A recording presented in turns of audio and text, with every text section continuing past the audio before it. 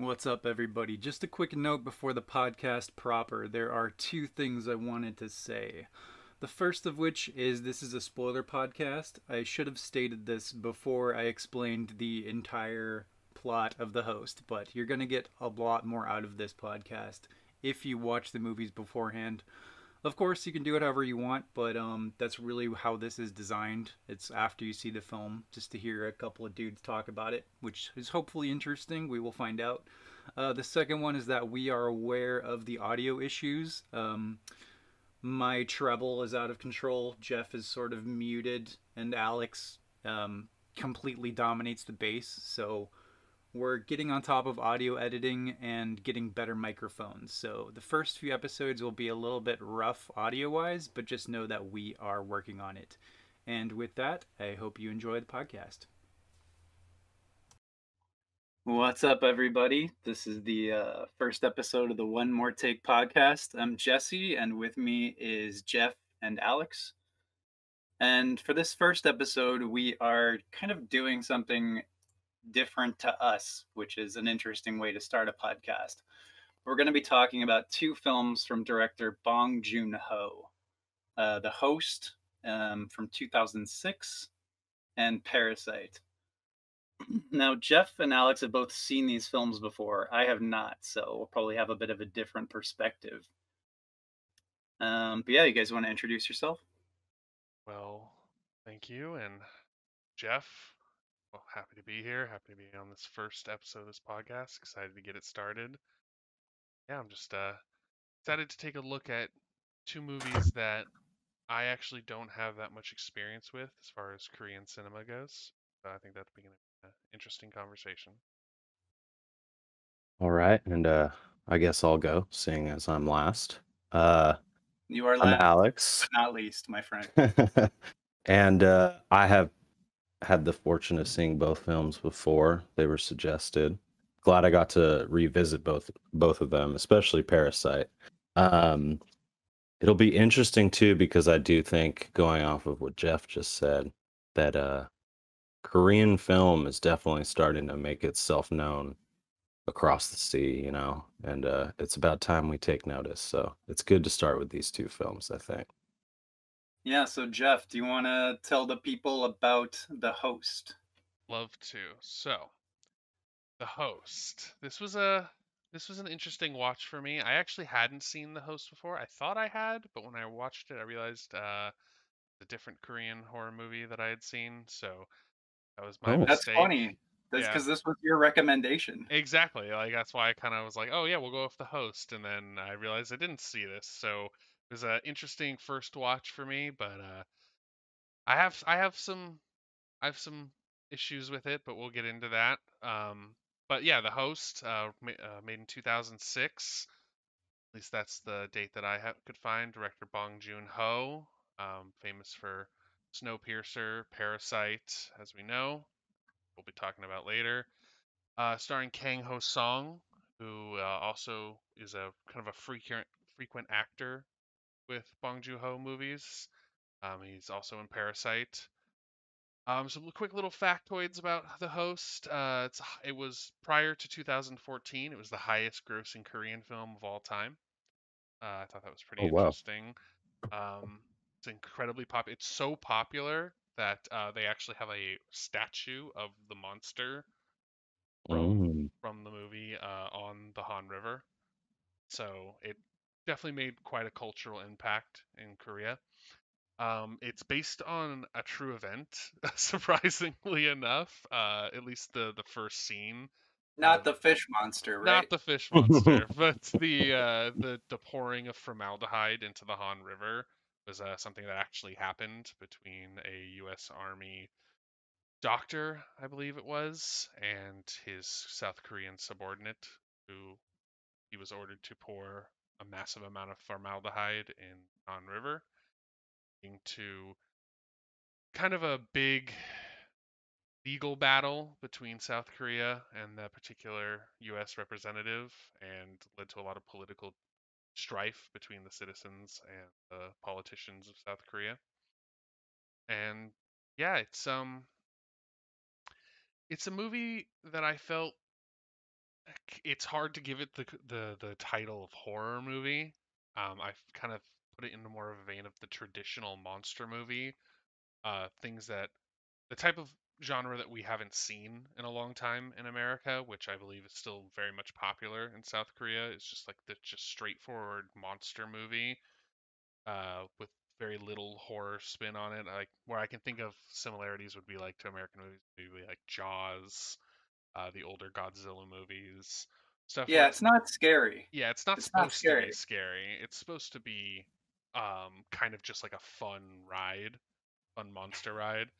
But I before kind of going into the deeper aspects of it, I think Jesse, you had a little synopsis to launch us into that. Yes. So I have a whole bevy of notes here. Let me first off say, like, it's weird when the grand sort of reaction to a film is positive and then you don't end up liking it, which is different than saying it's bad. I wouldn't call this a bad movie, but I had a lot of problems with it. um, and I'll just like go right in. So the opening is, and you talked about this, Jeff, a little bit, which provides some context that I didn't have. But it opens with two scientist men speaking like really unsubtle dialogue about pouring chemicals, formaldehyde, into a river for some reason because the bottles are dusty. Was that the? Did I miss something there? Yeah, I kind of think it was supposed to be like inside info about the event, the actual true event. Like maybe I couldn't find any information about the actual event beyond just the overarching idea of what happened. But I think that maybe this was a little bit of the South Koreans' take on maybe the doctor in question was uh, obsessive compulsive or very controlling. That's kind of what I got from it. But that is essentially why they had to be poured out was because of the dustiness. Continue. Okay, because dustiness. So that's the only context provided by the movie of why they're pouring formaldehyde down a sink, which will end up in a river. Fine. All right. Next scene, we're introduced to our like relentlessly schlubby main character with tremendously baggy pants, um, and his dad and his daughter, and they work at this like little riverside like snack shack sort of thing. Yeah. And we're straight into a monster movie 10 minutes later when this gigantic fish comes out of the river and starts like munching people. Yeah, they do not And it, obey the wait 30 minutes and show the monster rule, as we see a lot in American monster movies. They really just Mm. show the monster immediately. There is no Mhm. dead yeah, time. which I kind of appreciated. I was like, all right, that's the kind of movie we're going here. It's not scary, but it's fun. I was smiling at this point. Um, and so they have this action scene where the monster swallows our main character's daughter, and there's like an action scene, and he gets blood on him. And then the next scene, we're in like a shelter, right? We're introduced to the rest of the family, um, where there's like this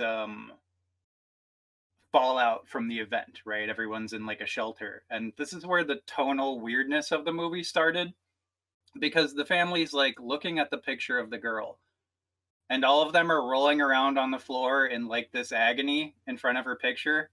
And I'm like, is this serious? Is this a comedy? And it Mhm. was totally fucking with my brain.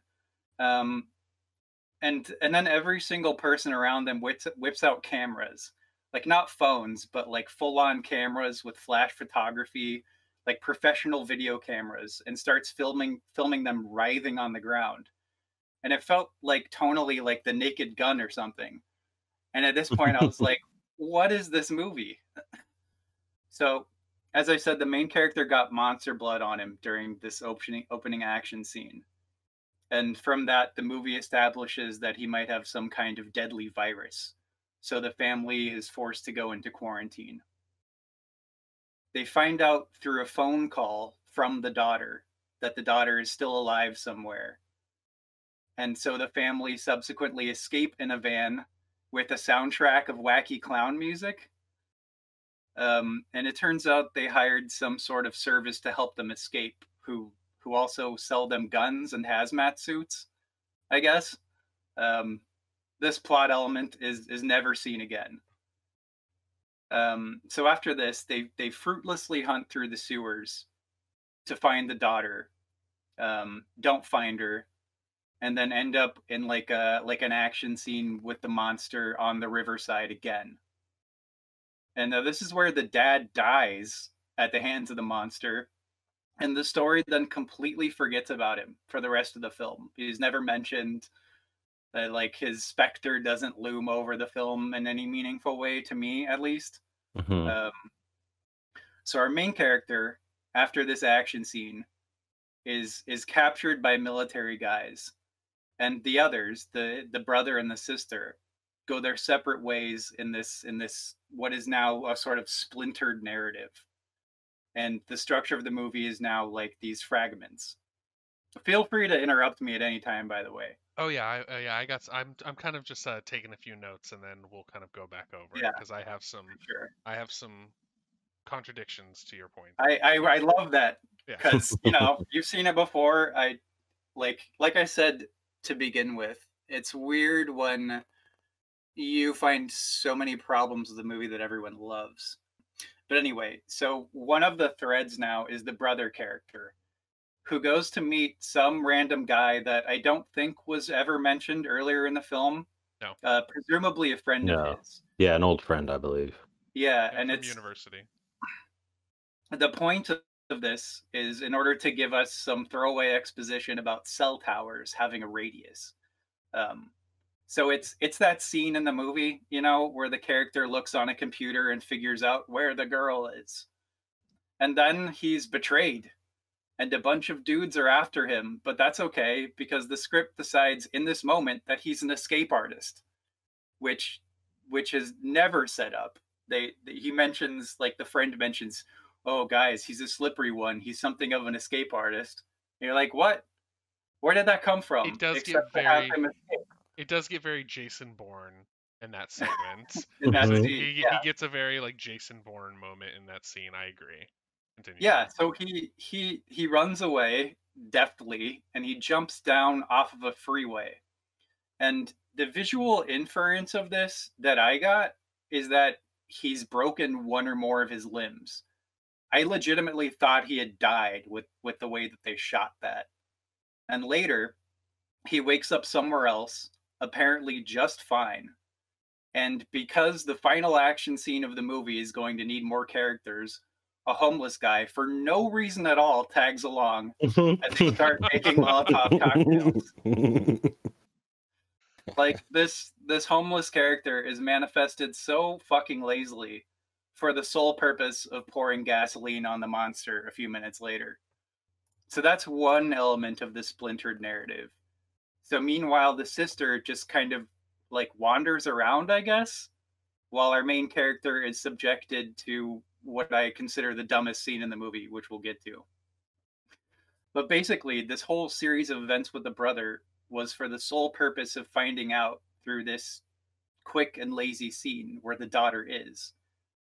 Which is fine, I guess, but that information never even pays off. They just end up fighting the monster on shore, not in the sewers. It had already left. And also for no apparent reason except that the script told it where it had to fight our protagonists. I found no like logic of why it left at this exact moment. So throughout all this, we're cutting back every so often to the little girl down there in the sewers and a little boy who's with her. And you think, like, maybe they're trying to do something clever here, right? She uses a beer can to test if it's sleeping, uses the jackets of the corpses down there to make a rope, and tries to do something. But the monster catches her and the little boy and eats them. So I'm glad we spent all that time on that. But back to our main character. He's now in some sort of like trailer, some sort of medical trailer. And when the English speaking doctor shows up to give him a lobotomy, I am like checked out of the movie. Like I was like, what is this nonsense? It's definitely the worst scene in the movie is that scene, for sure. Yeah, I mean, it's established by the doctor himself that there is no virus, which is the whole reason for like keeping him. But then they stick a drill into this character's head anyway, which, as far as I can tell, also served no narrative purpose, nor did it have any impact whatsoever on his motor or mental functions. So I'm thinking, like, is the joke that he's stupid? Like, I don't get it. I no longer understand what's happening or why anything matters. So he escapes the medical trailer, which happens, of course, to be just a stone's throw away from where the monster battle's about to happen, and where the military are just hanging out barbecuing and hanging out sheets to dry. And nobody stops him so that the script can have him impale the monster with a street sign in 5 minutes.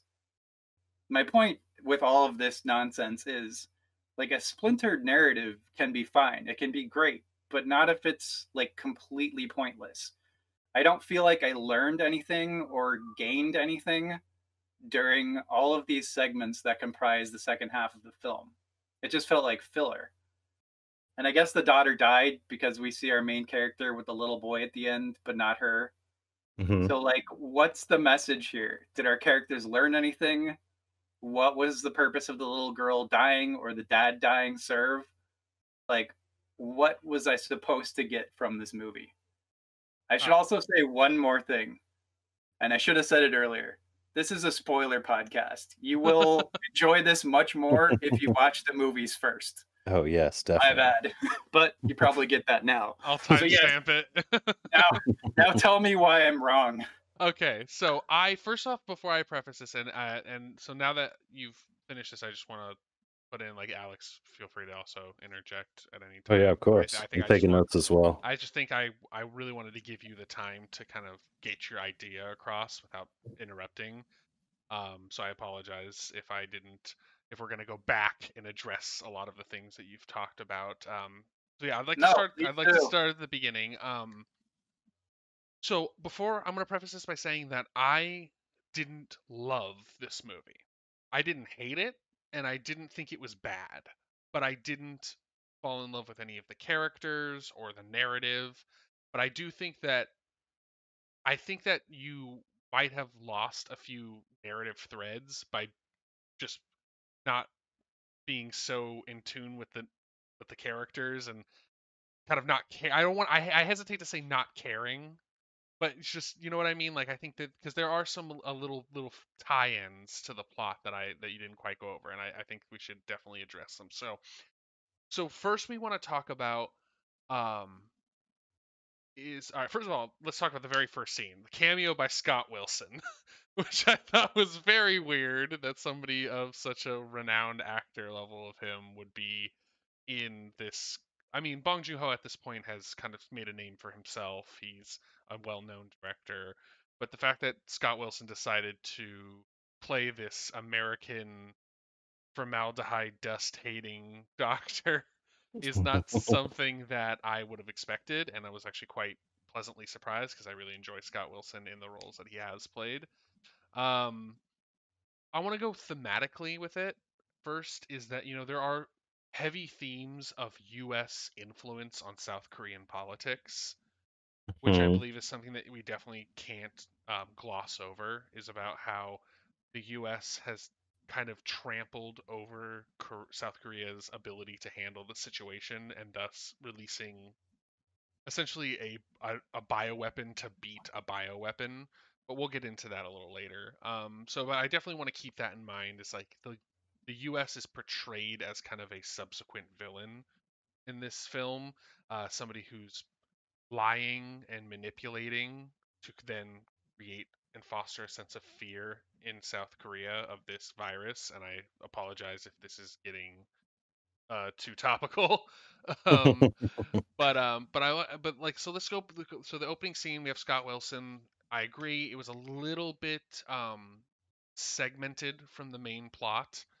It was very, like, separate. It felt tonally very different. Like, I was feeling the tone of that first scene very strongly. I was like, okay, we have this idea. I thought that the subordinate, the South Korean subordinate to this doctor, was going to be the main character. And when he was just turned out to be a secondary character, or not even a tertiary character, he's just a one-off, I was like, oh, okay, that's strange. So we get into the um It was just a it was just a very weird way to like have your monster be birthed. Sure, You and know, it's like a scientist thinks the bottles of formaldehyde are dusty.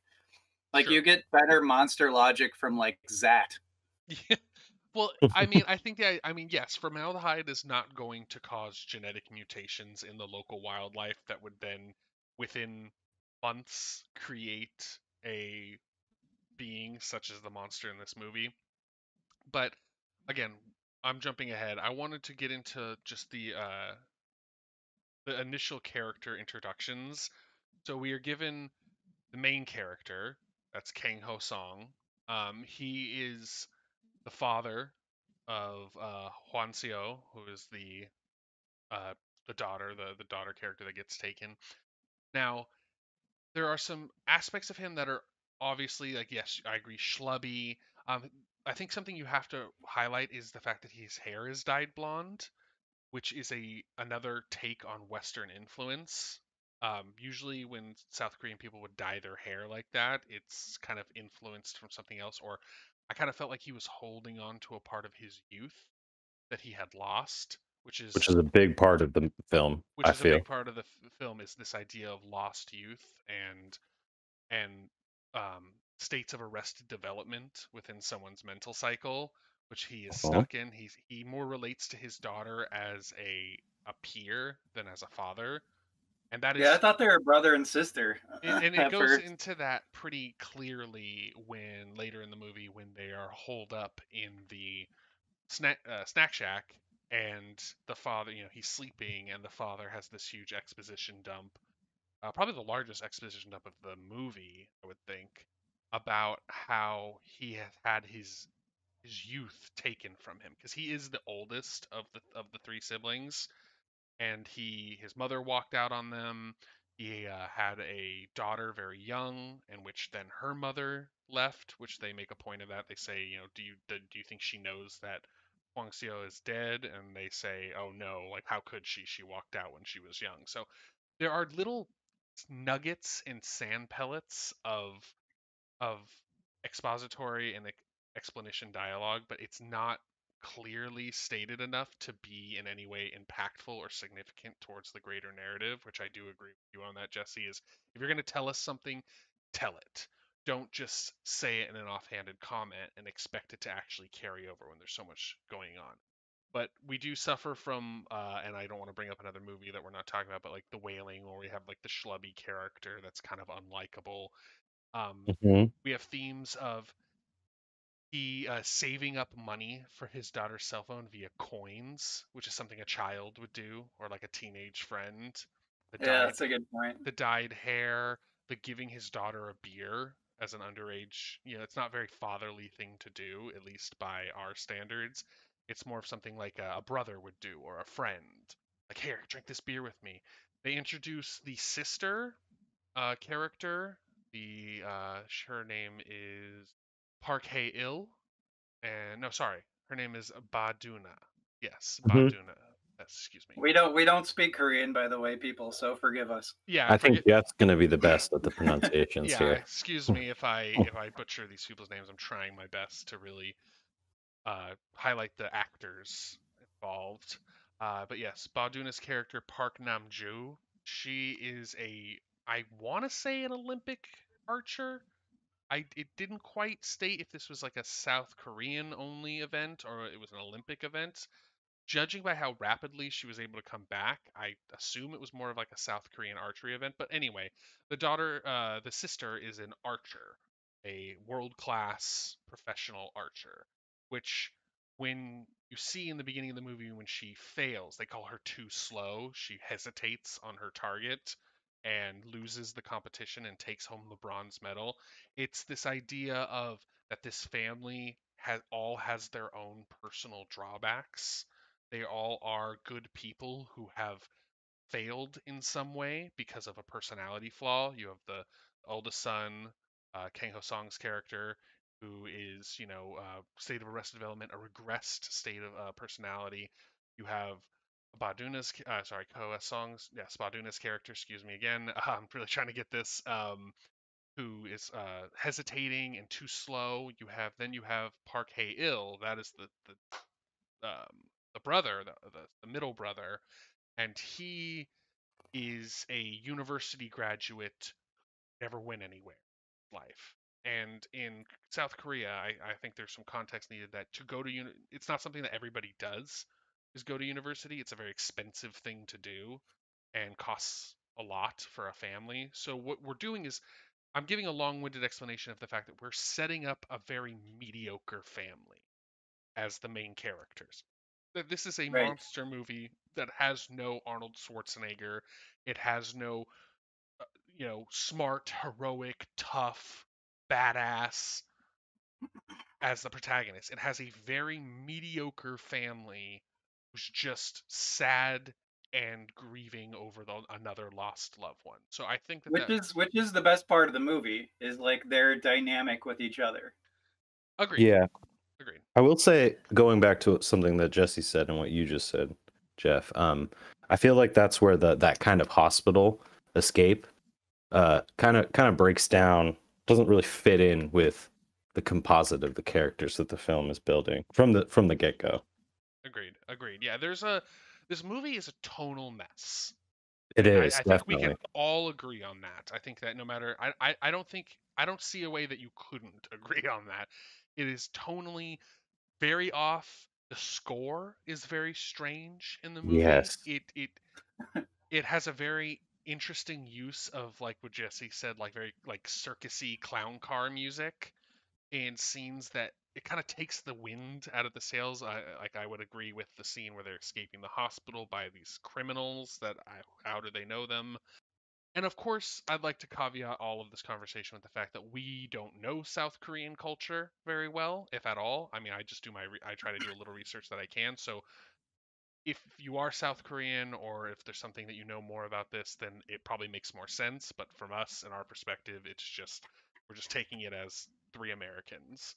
Well, see, Yeah. that's an element I wanted to touch upon that I was thinking about, and we didn't record our conversation about The Wailing, which is a phenomenal South Korean horror film.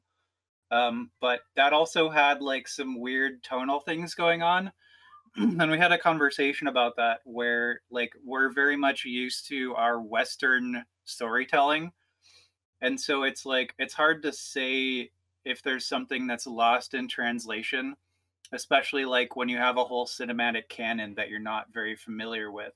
Yeah. Um, Whole it's literary like canon. it's yeah, like it's very well for me to like compare this to like what I expect from movies. But yeah, I don't know. I wouldn't say it's a tonal mess, but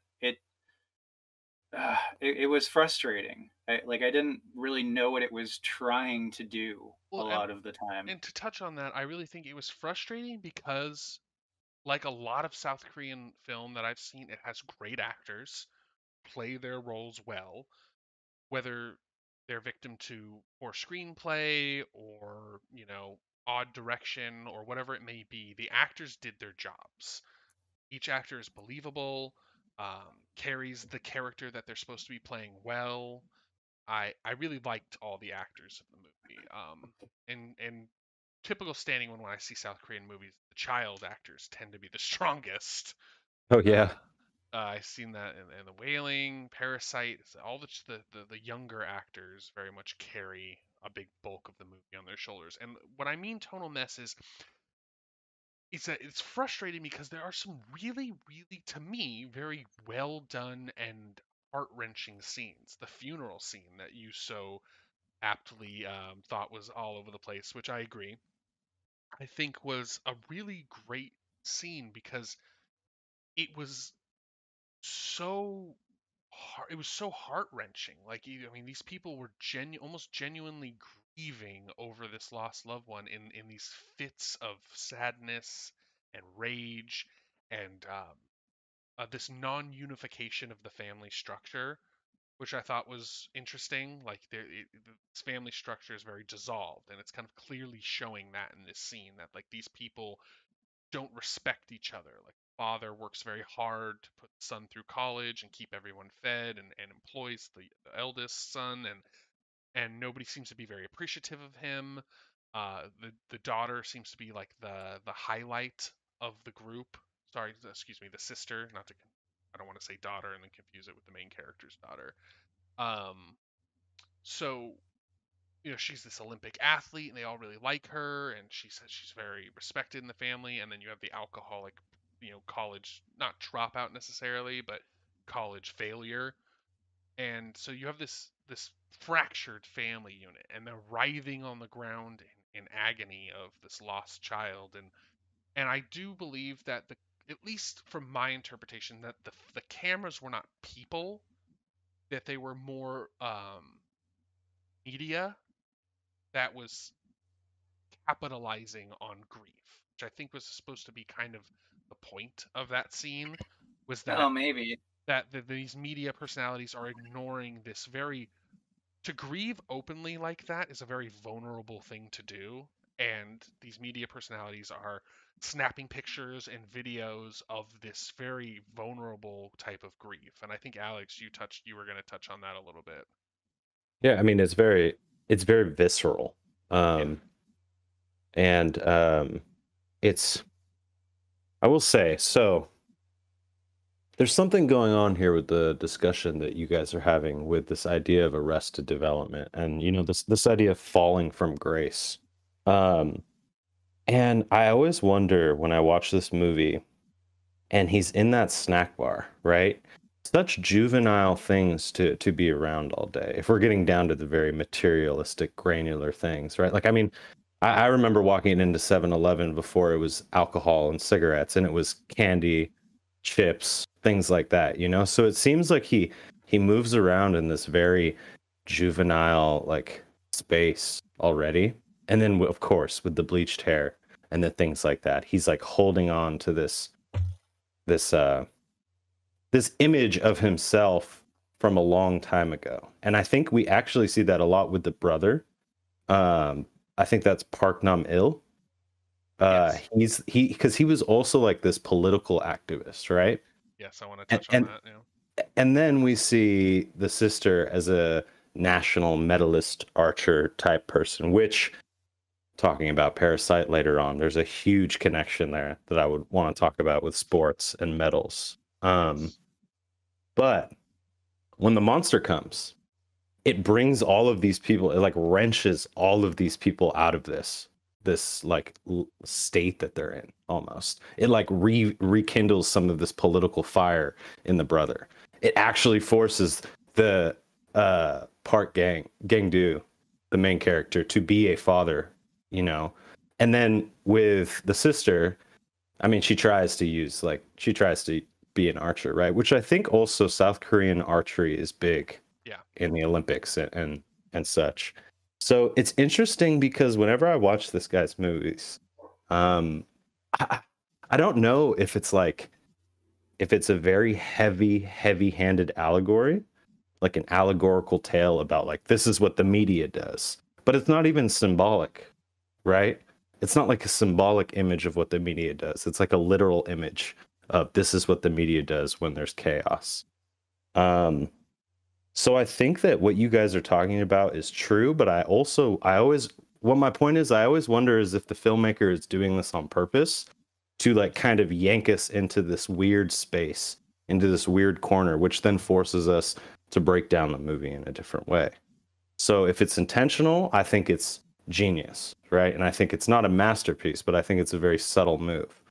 But I will agree with this idea that, you guys have heard the Chekhov's gun thing, right? Mm-hmm. It seems like we are in an armory full of weapons that never fire in this entire movie. Yes. That's a cool way to put it. That's a really good way to put it. What did you think of the movie overall, Alex? Because I know you said you've watched it multiple times. Mm-hmm. So it was like my first exposure to what I guess you would call Asian monster films, right? And I went in with it with that real heavy like expectation of, okay, we're gonna see a piece of flesh here, a glimpse of an eyeball here, things like that. And I really wasn't ready for the just like in your face, start from the get-go type thing. But I enjoyed it immensely the first time, but I was a lot younger when I saw it right around when it came out. at like an old college independent movie theater. And then watching it the second time and hearing you guys talk, I do think that tonal mess is a good description so far. If we can't find a better one, it almost seems like their artistic urges, or Bong Joon is like playing this kind of auteur's game where he's trying to put all of these messages in, and it creates this weird like bulging mass Yes. almost that never really manifests into anything. So I would say I think it's very entertaining. I can't knock it for like not being an entertaining movie to watch. But thinking about that lobotomy scene, that will definitely set the movie off the rails a little bit. Sure. Well, see, that's the thing, right? Is like I did note some weird tonal like moments where my brain didn't know what to do with the information, but that's not really what like made me not like the movie. It was more and to your point about like I don't know, like little motifs and like pointing at things culturally or politically or whatever. That's cool too. That's great. I love it when movies just point at things. I don't know exactly what it was doing, but Hmm. um, mainly it was structural. My problem with it was structural, wherein the second half of the movie didn't feel like things were leading to things. It just felt like scenes. Yeah. Agreed. Okay. Yeah, Yeah. I agree, and I think to speak on Alex's point, there is an aspect of having to kind of look at each family member in a vacuum and kind of see their character progression, but it does feel overinflated. It does feel jam-packed, but I think when you say things like, "Oh, was this intentional?" I think it was, because if we look at Bong Joon's filmography and we look at the things he's made, not just Parasite but Snowpiercer, I mean, Hmm. these. I mean, he's definitely has that type of directorial eye where he's trying to make a point, and He really likes his social commentary. he also Yeah. really likes Oh his yeah. characters. He's a very character-driven director. I mean, we'll talk about it in Parasite. Parasite's a very character-driven movie. There's very little actually goes on in the overworld of the movie. And in The Host, it's almost the same. Like while you do have a lot of doctors and military personnel, they're all portrayed as kind of Morons? unsupportive, yeah, not very intelligent, unshaven, kind of grubby looking. Like there's this strong tone of that nobody knows what they're doing. And I kind of think that that is a point that he was trying to make, is who actually knows what they're doing. And I think that's kind of what he was trying to get across. But and not to bring it back to the beginning again, but I think we are just glossing over a few things. Like, we get this schlubby character. He eats one of the squid's legs. Again, this is a cultural thing. Like the dad says, like it having 10 legs is very important to the people eating. Like this was lost on me. I was like, okay, well, for Yeah, he eats some of the customers' food. yeah, exactly, in my mind, that's where my American brain goes. It's, oh, he ate some of the customer's food. That's not okay. But Mm. they try to go a little more into that. So I always try to remember these things because I want to give the movie the benefit of the doubt that there's something going on that I don't understand.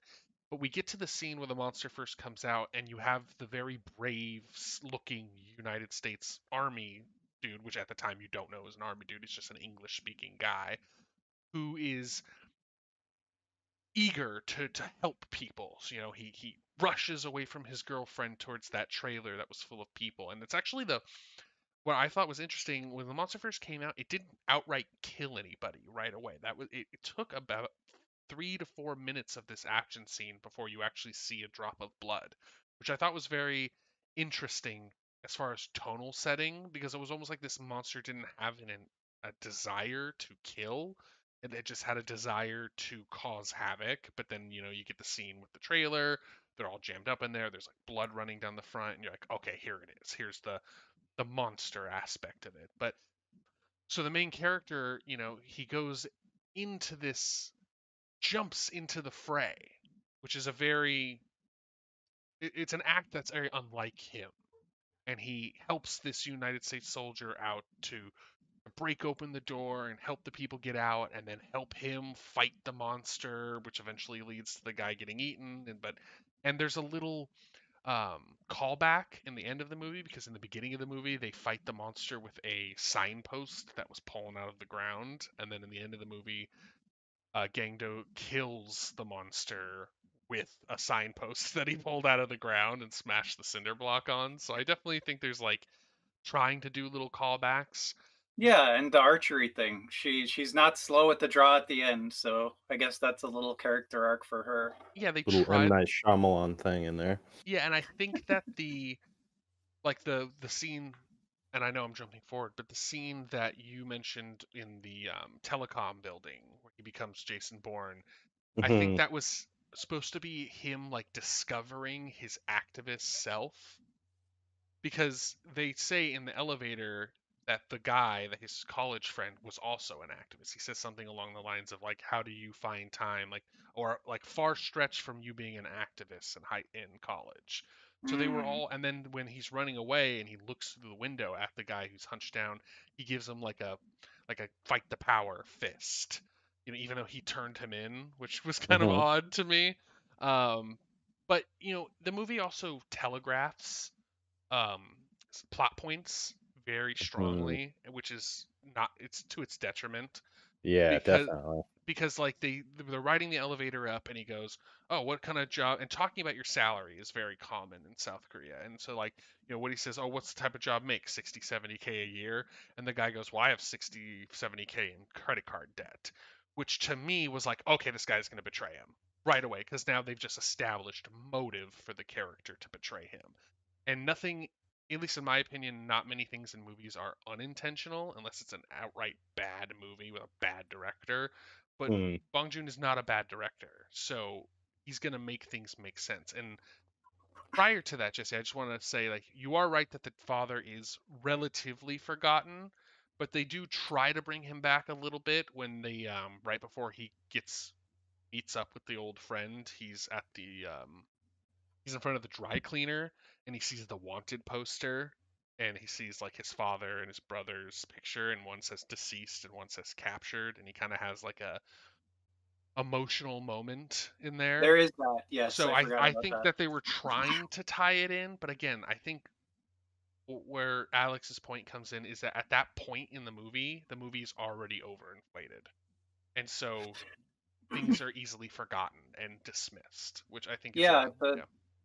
the interesting part to me about all these points you're making about these little things character wise the movie's doing is I can completely see your argument for it, but none of that translated for me in the movie. I was gonna ask, quick question that relates to what you just said, Jesse. Thinking of this director, when I'm watching The Host again, I think of Snowpiercer, I think of Parasite, and that's why I use that word auteur, right? When you watch a Tarantino film, you can think of every film he's ever made before Hmm. and think, okay, I'm feeling some of the same feelings right now as a film goer and as a movie watcher, as a fan. You you're like, I've felt this before, I've tasted this before.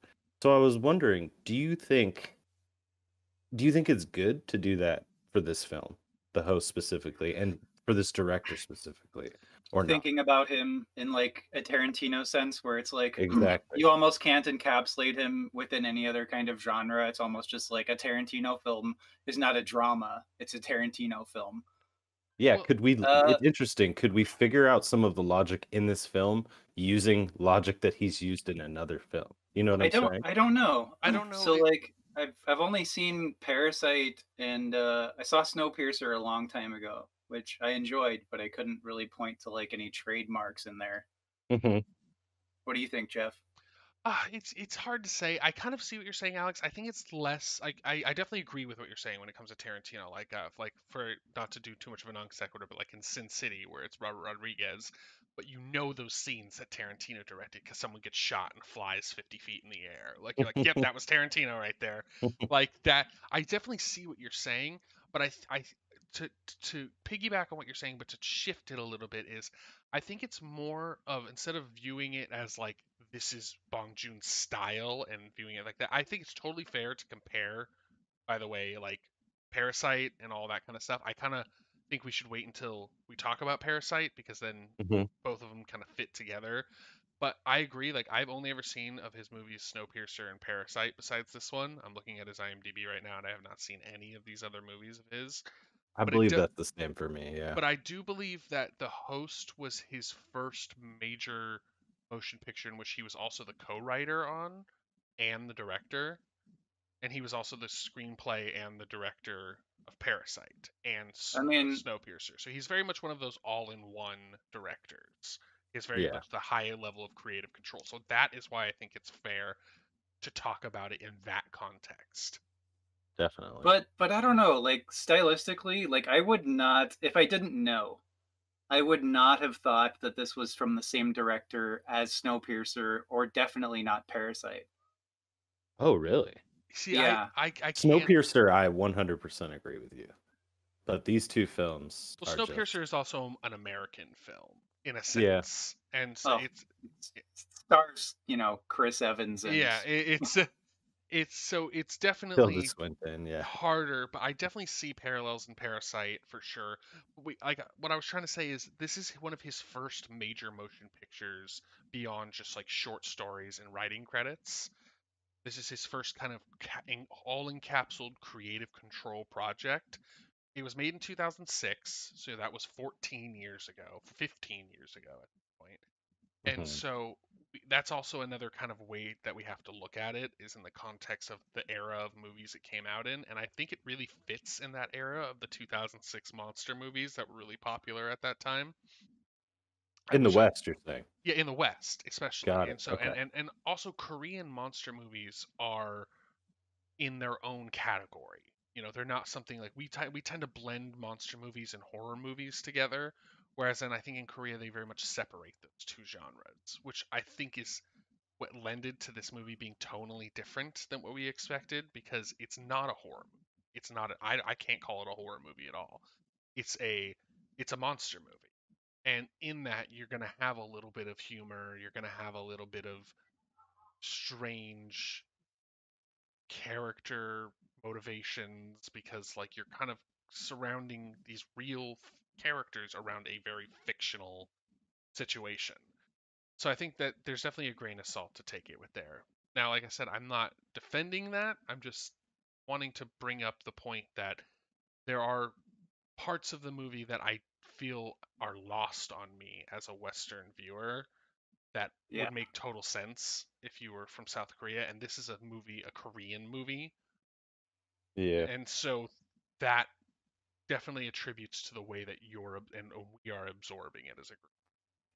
yeah, definitely. There's a lot of like contextual things that if I were more in tune with the culture, then possibly would make much more sense. I Yeah. will say, I do love the human relations from Yeah. this director. Like you know what Jesse was saying earlier, the dynamic between the family members, certain family members, is very interesting. It feels very real and authentic a lot of the times. And unfortunately, when I watched this movie the second time, it almost seems like the monster aspect and the virus and the it not being real and you know I just didn't even pay attention to any of it at one point. You know, it's like to go into a different movie just real quick. When I watch Interstellar, I watch it as like a father and daughter just drama story, if that makes sense. Just Yeah. because what I'm drawn to because I feel like that's what the director did the best and what he's actually very good at. Um yeah, another really quick thing. You guys will find out pretty quickly that Roland Emmerich is a patron saint of Jesse Yeah, and it's my his Yeah. favorite films. filmmaker, of course. I And love Independence Day.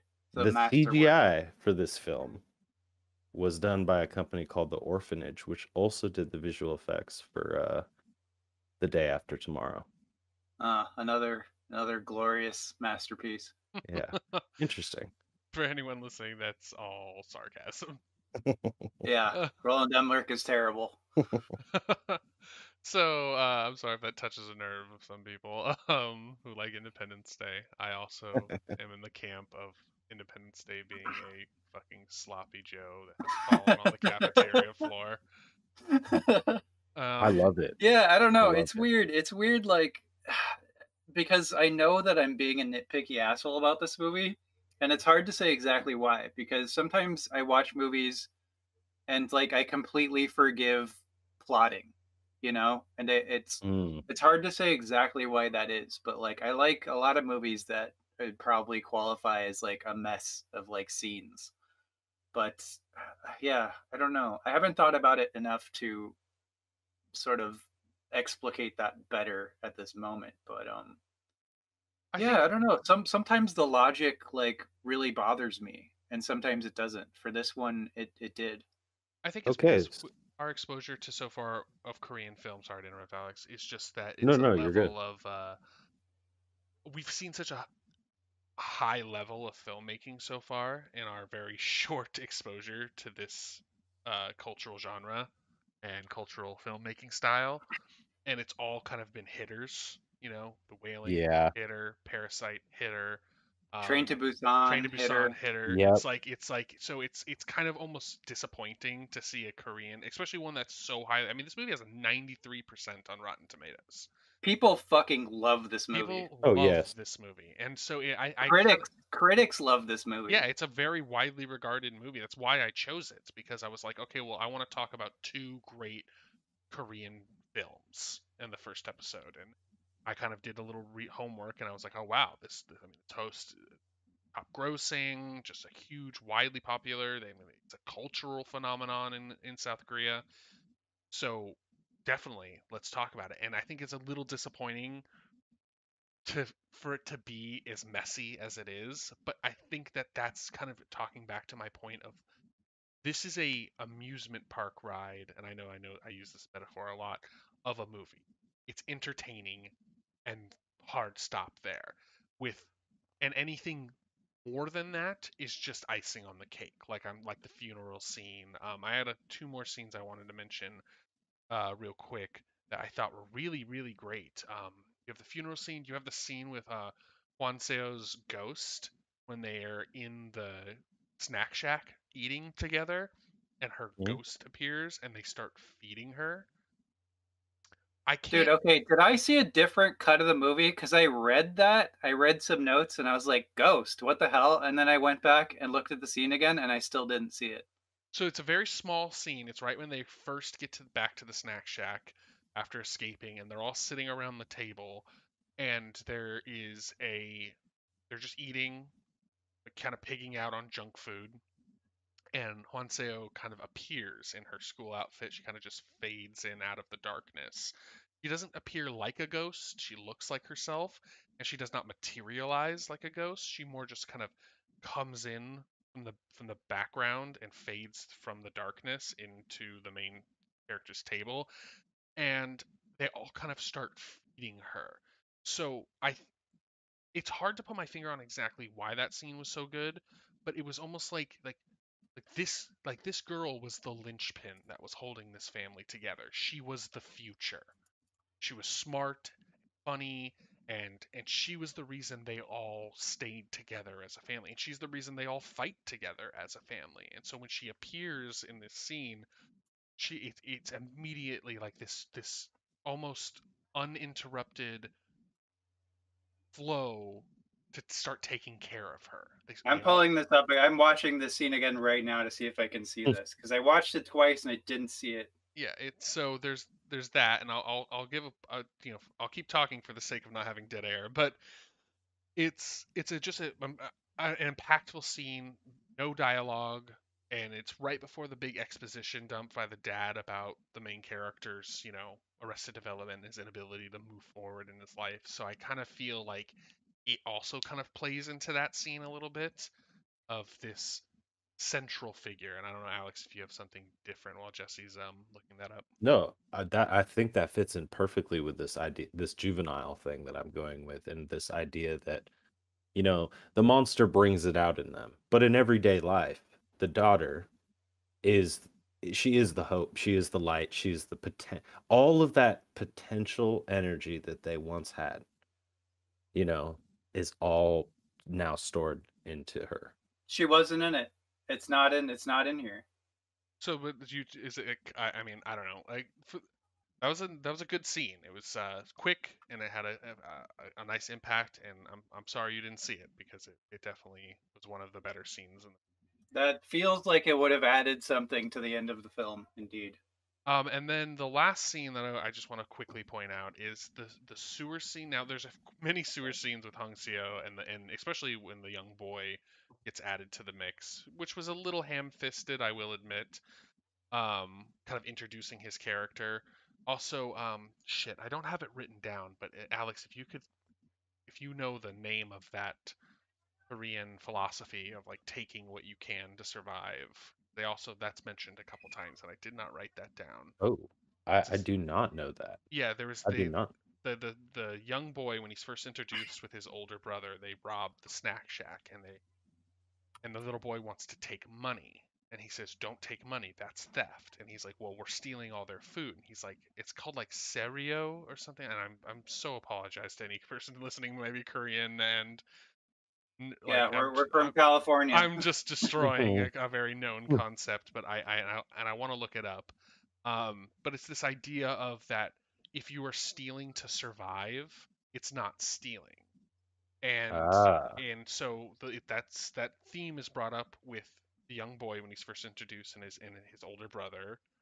And then it's brought up again when the father does the exposition dump because he says that when um oh shit, I'm so sorry. When Gangdu's was growing up, they were really, really poor. They had nothing, no food. They were starving. And he says like the lack of protein in his diet was why he kind of wasn't able to develop like everyone else. Like they were already he had already made money in his snack shack by the time his other two children were born to feed them proper food. Whereas when Gangdo was growing up, all he ate was snacks and junk exactly. food. So he's stuck in this juvenile state because of this very reason. That exposition dump, that whole scene with the family back in the snack shack is probably the most important scene in the movie as far as structural character development. But and I got a little off on a little tangent there. The scene I wanted to mention was when the monster comes in and vomits all the bones into the bottom of the sewer, which, as far as just a monster movie, that's just like fun. Like that's just like a Yeah, fun thing. It kind of adds a little creepiness to the monster. He just like pukes up like I mean, what looked like at least like 10 people's worth of skeletons, yeah, and so that was pretty cool. But that whole kind of ending segment where she's trying to get out, she makes the tie out of the shirts and puts it around the police baton, and then she gets caught by not the monster actively, but almost like the monster passively in its sleep. Catches her because the tail grabs her and lowers her down, but the monster still sleeps. I don't know if there's any significance to that. I doubt it, but I just thought it was kind of a cool detail about the monster and a little bit about like how she's crafty and smart and she's like trying, she never yeah. gives up and stuff like that, kind of reinforcing her as really the hero. And really at the end of this movie, she's the hero. She saves the young boy. She Oh, redeems yes. her father. I mean, if you notice at the end the father gets rid of his blonde hair. He has He's a matured father. into a He's a father. father. You know, Yes. exactly. You know, he's feeding Thrust the upon him son. by life. Yeah, Yep. and he gets a really great redemption, which I really liked at the end. Yeah, if you're going into this movie watching it as a monster movie, right? You're like going in for that experience, you will have fun. I Yeah, can't I think you knock guys it for that. approached it the better way, as in like not trying to dissect it I mean, in the nitty gritty asshole way that I did. No, I don't I think mean, it's yeah. Go ahead, but when Alex. talking about his next movie, which with all of the acclaim, with Parasite coming up, the way that we're comparing the two, it's like it's almost impossible to not look at that movie and then look back at this film, which I'm glad we're talking about this one first and really treat it like the same, because he didn't just make a monster movie and try and be like, this is my take on the monster genre. He definitely was trying to do a lot of things and almost a little too much. Yeah, this Uh, wasn't Bong Joon-ho's like Sharknado.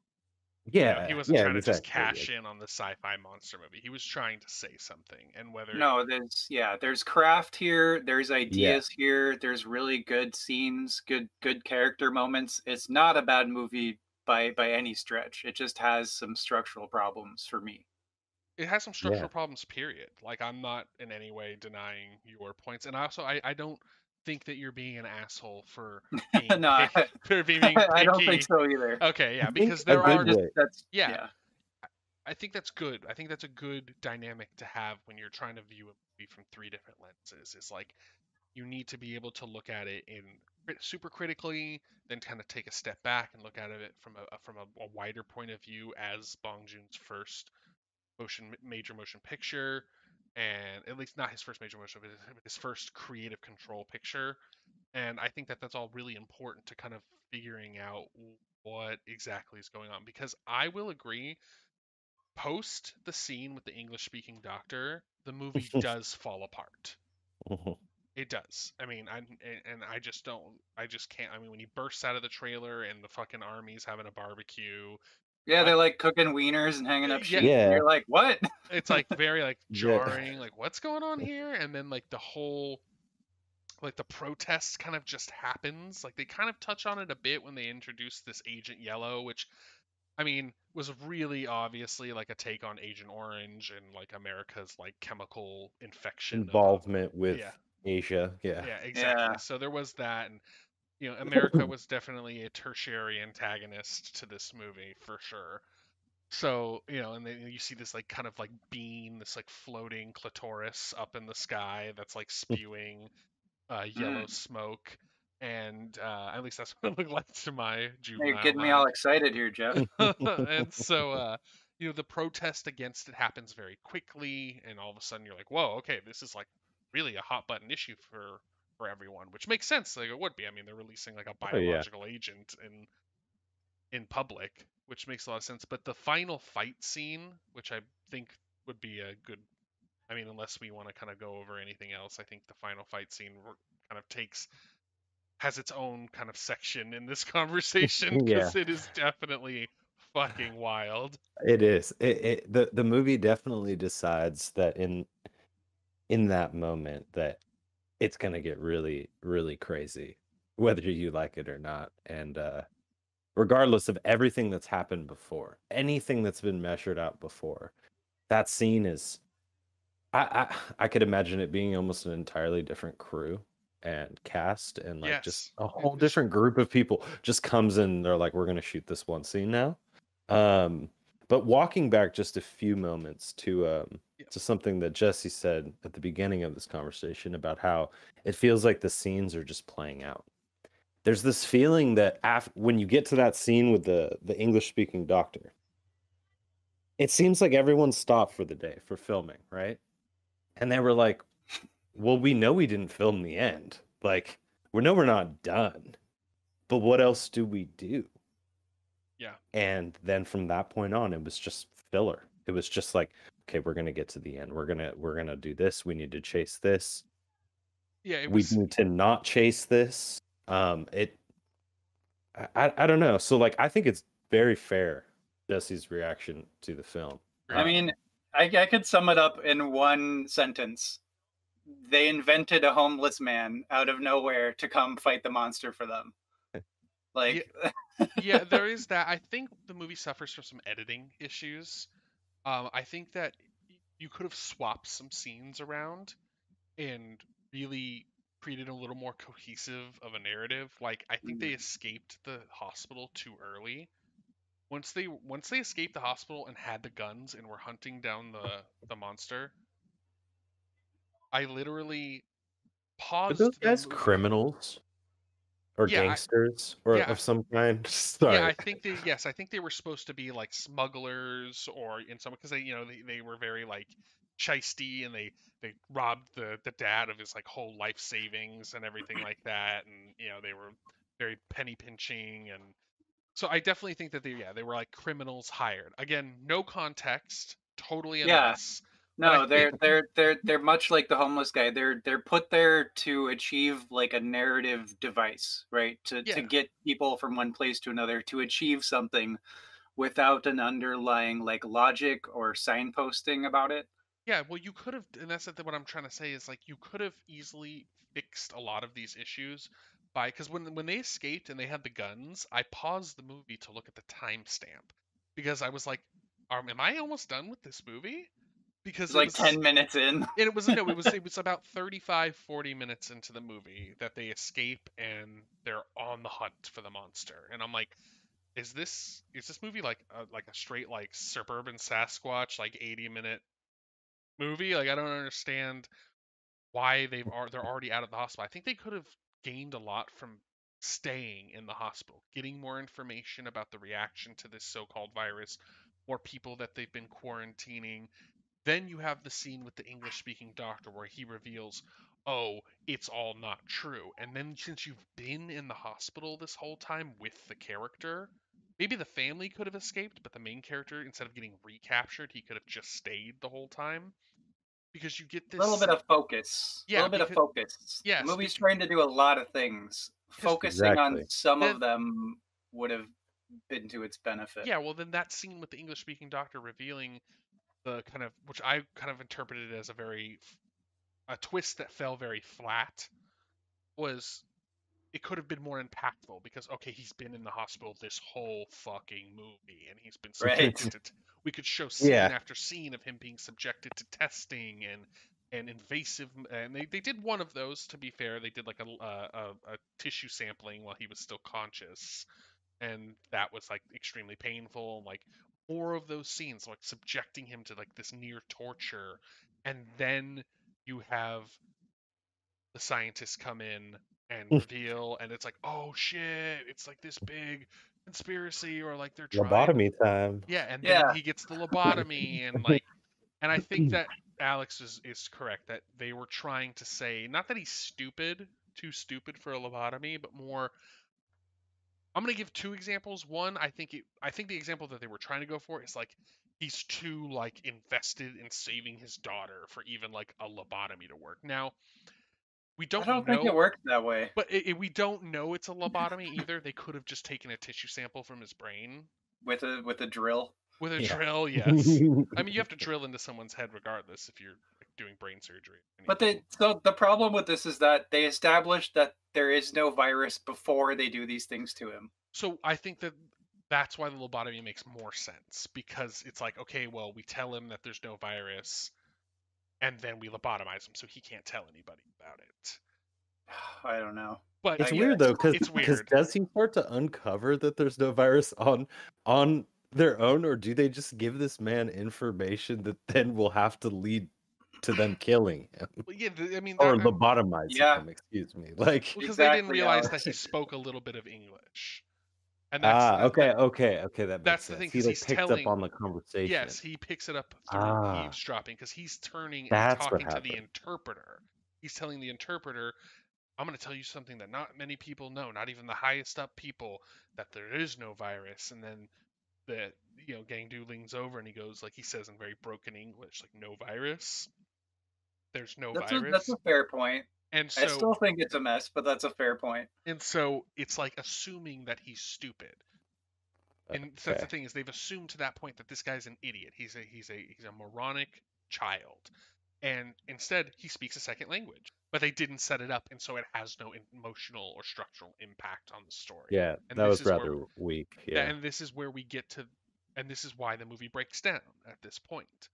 And then we lead into probably the kookiest final fight of almost any movie I've seen other than Riccio. Yeah, I mean the ending is wonderful. I mean it's like it's dumb and ridiculous and like very Hollywood in a Yeah. sense, but it's like I don't know, it's fun. It's fun That's monster where movie stuff. that's where he almost was like, you know what, fuck all this other shit that I'm trying to say. Let's just he's like, it is a fun monster movie from the get-go. Let's just finish with that. Like, let's just finish with having fun.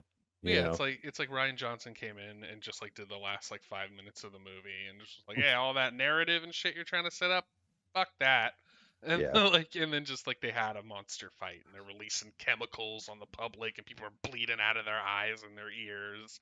As a closing statement on the film, for me at least, as like an overall broad thematic look, I think it's cool to look at the idea of, the formaldehyde in the river, years of US, European, um, we don't have to call it aggression. This isn't like a political podcast, whatever you want to call it, their presence, um, kind of stifled the development of some of these countries, right?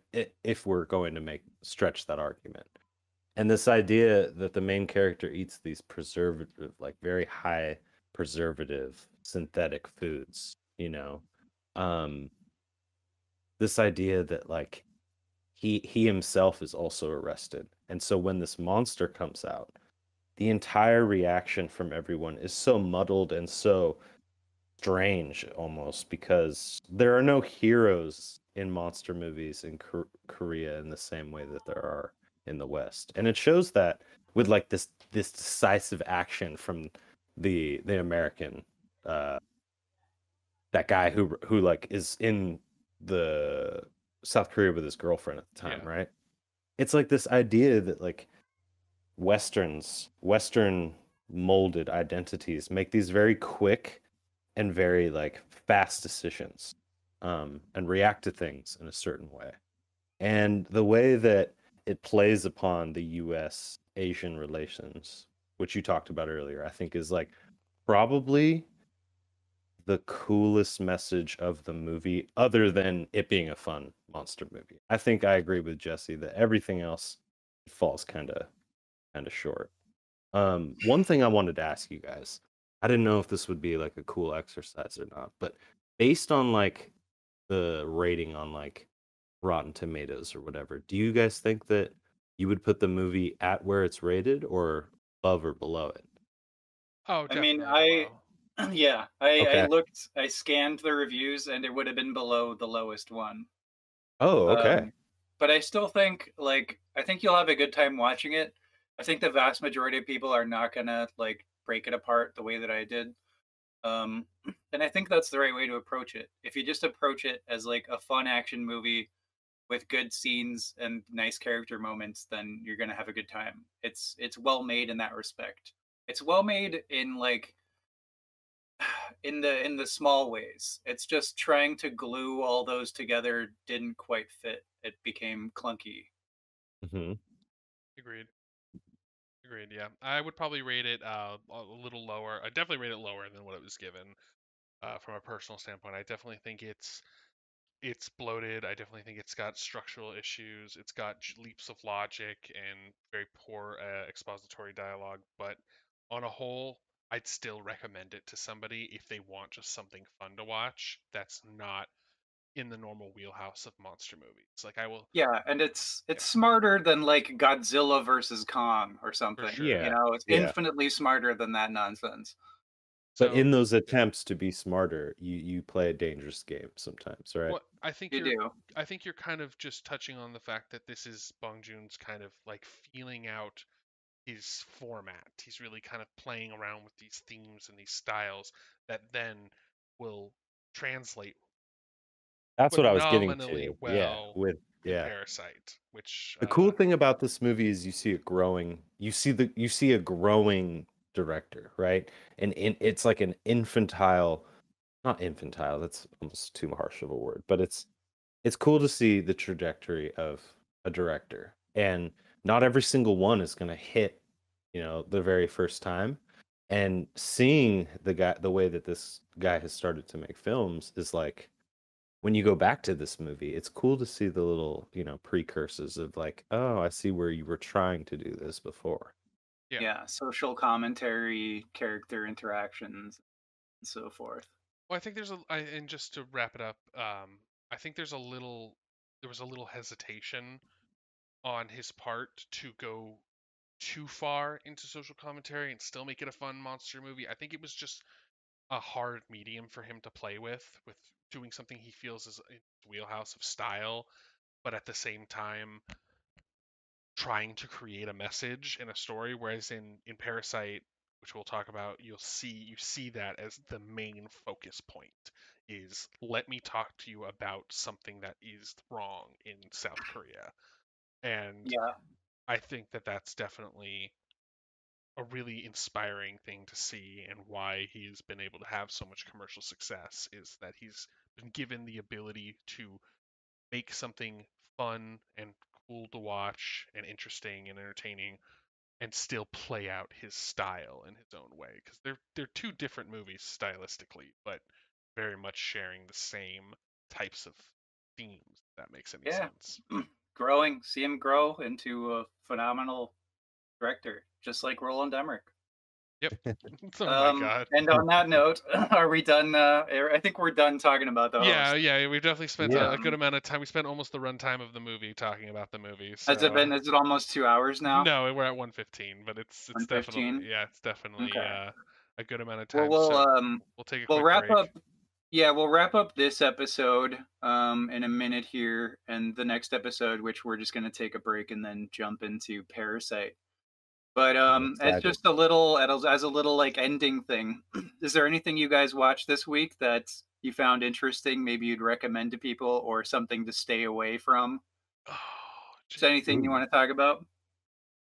you know, no, I mean, like I said before, I've been rewatching Dragon Ball Z again, and that show is Ah, an absolute clown fiesta, but super just, it's got a lot of nostalgia, and it's fun to watch of course. it's fun to Yeah, watch to see a hand-drawn anime again. It's just something you don't see much anymore. So that's pretty much been my digestion of material over this past week. Alex, you have anything? I do. I want to save my recommendation, I think, for the end of the This next is the episode. end. Oh, the next one. Yeah. Okay, Of the next episode, but I will give sure. something to please avoid. Yes, Um, please. and it is the name is escaping me right now because it's just such a terrible film. It's a Netflix film that came out recently, which obviously, if people are listening and they're fans of movies, you know that there's a trend of, these streaming services building their own studios. They have lots of capital. They can get big names. They can get even directors, good cinematography. But my God, do they just skimp on the writing, it Yeah. seems, on a lot of the films. Some are good, Shadow and but Bone. no. This is Well, maybe if you remember the Yeah, name, we you can can tell bring us it up next next time. episode. yeah. Yeah, Yeah. now I'm interested. All Uh, right. Well, I would really I recommend the care a lot. Philadelphia story. I care a lot. Okay, I've heard of that. Avoid it. Avoid it. avoid Yeah. it. Okay, you've heard it from Alex, folks. Avoid I care a lot. Do not allow yourself to care about this movie. I Oh, personally would recommend the Philadelphia story from 1940. I've been watching a lot of old movies. It's from George Cukor, and it's got Cary Grant, Katharine Hepburn, Jimmy Stewart, good old Jimmy Stewart, and it's just hilarious. The dialogue is snappy and wonderful. It's like pretty light and breezy. It's kind of just about like it's basically a romantic comedy, but in an era where romantic comedies weren't the bottom of the barrel, and you had like really high class people doing them. You said And 1940? 1940, Oh wow, so like peak Stewart. Big Stewart. Okay. And yeah, it's great.